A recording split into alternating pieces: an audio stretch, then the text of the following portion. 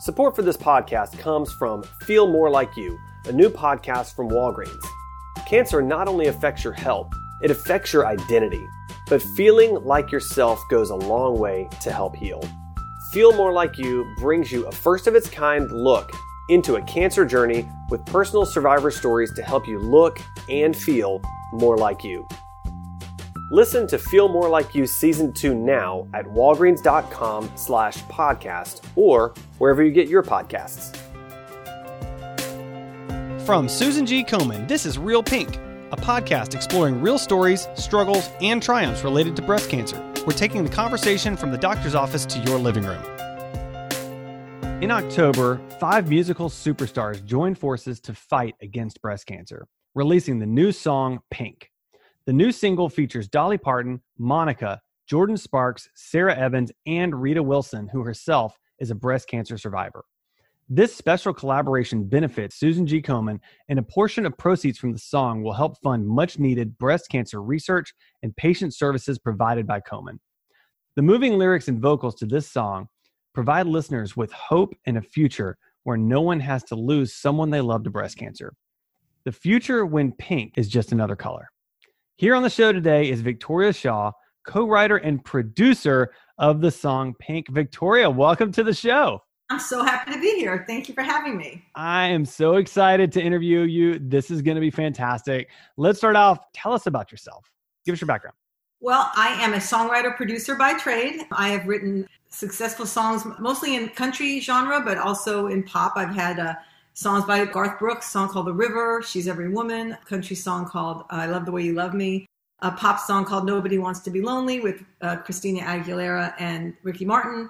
Real interesting, diverse career, and I've had a very blessed life to do that. I'm very happy to be able to make my living. Well, I don't know what to making a living nowadays in the middle of a pandemic, but it's been nice to be able to pay my bills with the music business for the last 20 years. Yeah, and listen, for those of us that are for those that are listening, just so you know, Victoria's sitting in front of a wall of just amazing plaques and records, and just it's just unbelievable what I can see, and that's only the part that I can see through the webcam. So. I'm profoundly impressed. So thank you for taking your time today and talking with us. So tell me, what inspired you and other women to write this song? As a songwriter, you get these ideas that pop into your head, and sometimes they could be just something you see quickly, or it could be a book you read, it could be a conversation you had, and you write down. Most songwriters, when you get together for writing sessions, they have like scraps of paper, or they have, for me, it's just a page in my computer that has random lines. And one of the lines I've been holding for the longest time was, someday pink will just be a color. And I think I had been watching TV, and it was a commercial for Susan G. Komen. It was just really quick, but my mind as a songwriter, I guess, just kind of clicked into overdrive. And I thought, yeah, someday pink will just be a color. We don't have to do this anymore. And I thought, well, that's kind of an interesting line. And I wrote it down for my song ideas. And I had it for a while, actually, until it was a day that I had a co-writing session with my friend Jody Marr, who's a very successful, a veteran songwriter like myself, and a new emerging artist that I've been working with named Erin Kinsey. We had plans to write that day. Erin's manager is a woman named Amy Fish, and Amy had just revealed that she had gone through breast cancer the year prior. Like, she didn't tell anybody. She did it really quietly. She I don't know, she just didn't want to disturb things, and she was working as a manager. But we were shocked that she had done this by herself. And I was so shocked that we started talking about it during the writing session. And Erin Kinsey, that's her, who she manages, was also just in shock. And we started talking about it. And I said, I've had this line for a song for quite a while about breast cancer. I feel like this is the day to write it. And we all just got together, and it started to just flow out. 3 women writing this song, because I don't know anybody that hasn't been touched by breast cancer, whether it be personally or just through somebody they know or somebody they're related to. It's very rare that you meet somebody who goes, no, I haven't. Put it this way, everybody's been touched by cancer, period. Mm-hmm. You know That's somebody. Right. But breast cancer, I can think right now, 6, 7 friends of mine who have gone through it. And I gratefully say they're all still here, Yeah. Wow. That's fantastic. And so, as I mentioned in the intro, Susan G. Komen is a beneficiary from some of the proceeds from this song. Can you talk a little bit about how you chose Susan G. Komen for that? honestly, they were the idea for the song. They were the catalyst. And I've said to them, I said, your marketing is really good because obviously that pink ribbon image, stands out. It's what you equate with, a wonderful, generous breast cancer foundation. And I just said it was because it was that, they are synonymous with the pink ribbon. And that's what gave me the idea. So it was a no-brainer, obviously, to go to Susan G. Komen since they are the pink ribbon. And I'll tell you honestly, and this is kind of funny. This was, I don't know, maybe 3 months before this, 3 months ago, not even. I was sitting around with Erin Kinsey and her manager, Amy, and I said, we've just got to do something special with this song. I just knew it in my heart that it was really special. So I said, okay, everybody take out your laptops. Let's find out who is the CEO of Susan G. Komen. And we found out that it was Paula Schneider.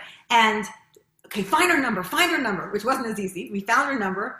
And I left a message. And this is kind of funny. And I don't usually do stuff like this. But I knew that, I only had so many seconds to talk onto a machine.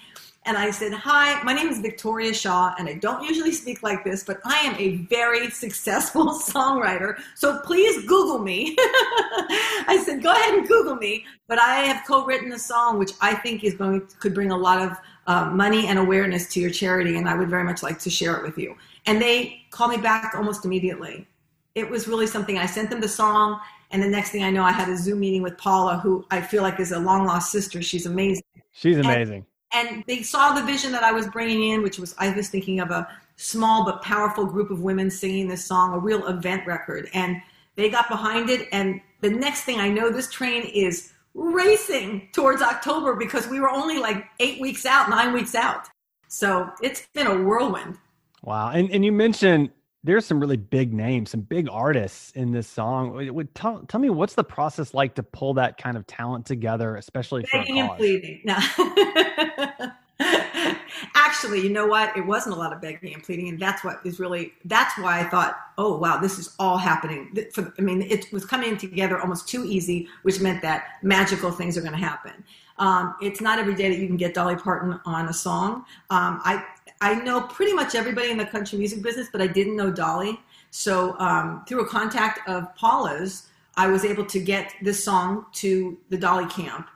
And she was, I think I asked Rita first because, she was obviously, she's a great songwriter, singer, and a breast cancer survivor. And then went to Dolly's people, and Dolly's people called back immediately and said she loves the song. This was on a Monday, and she's going to record it on Thursday. Wait a second, I haven't even recorded the full track yet. So we had to give her the demo track and let her sing to what they call the click track. Everything was perfect. We could just, cut and paste and take her vocal out to. But it was like she was moving faster than me. It was such a compliment and a fantastic thing. And apparently through the, like I heard back from the camp is that she just fell in love with the song. Like she said, I have to sing this song, which is the ultimate compliment for songwriters. Right. After that came Monica, which Amy, my friend Amy, who's one of the muse for the song, she had a connection in Atlanta who knew Monica. And I mean, my gosh, she's legendary and fantastic and stunning. And she brings such depth and understanding of what the power of music can do. She has a wonderful foundation of her own. And one of the things that she does actually is try to make women aware of health issues, and especially in Atlanta, where I think it's the highest death rate among Black women is in Atlanta. So they were really up on all their facts. When I say they, I mean her and her manager, who have been delightful and passionate and have come up with these great ideas to continue not just the launch of the song, but the life of it going forward. And so they were spectacular. After that, Jordan Sparks came into my head because I think she's one of the greatest singers that we have in this generation. I really do. She is spectacular and lovely. And I actually knew her manager, publicist, and called her, and she got her immediately. So again, I think it's the power of the song. I think the song says a lot, and it says it easily right from the start, so people felt passionate.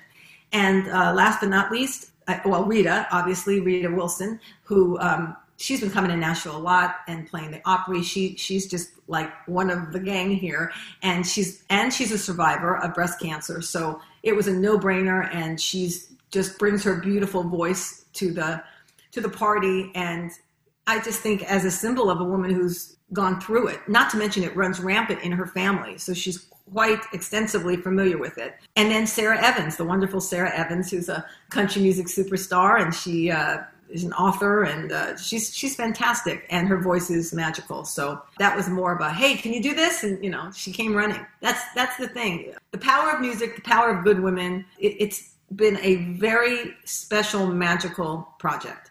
Wow. That sounds just unbelievable. So talk a little bit about, I mean, what are your hopes for this song? What do you want it to do? I want it to cure cancer. I really do. I mean, really, that's what I want it to do. I want it to cure cancer. And while it's curing it, I want Susan G. Komen to do their thing, which is to, awareness and early detection. I, really hope and pray and plan on this song raising a lot of money. However, I think even more, honestly, is raising the awareness. Because that's invaluable. You can't even put a cash, total to that. Because if we can save anybody just because it started a conversation, letting them think, yeah, I haven't had a breast examination, or, Mom, do you ever get one? And all this stuff. If we can raise awareness, like quadruple the awareness that is out there, then lives will be saved. Before the medical breakthroughs, lives will be saved. And that is my biggest wish, and everybody on this is their biggest wish. Yeah, it's got to be pretty amazing that your writing can serve to inspire and very likely to save many lives.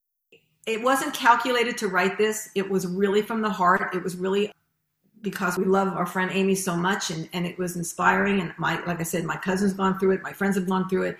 And there was no calculation when we wrote it like, oh, we're going to really, because first of all, you don't know until the song is created what you have.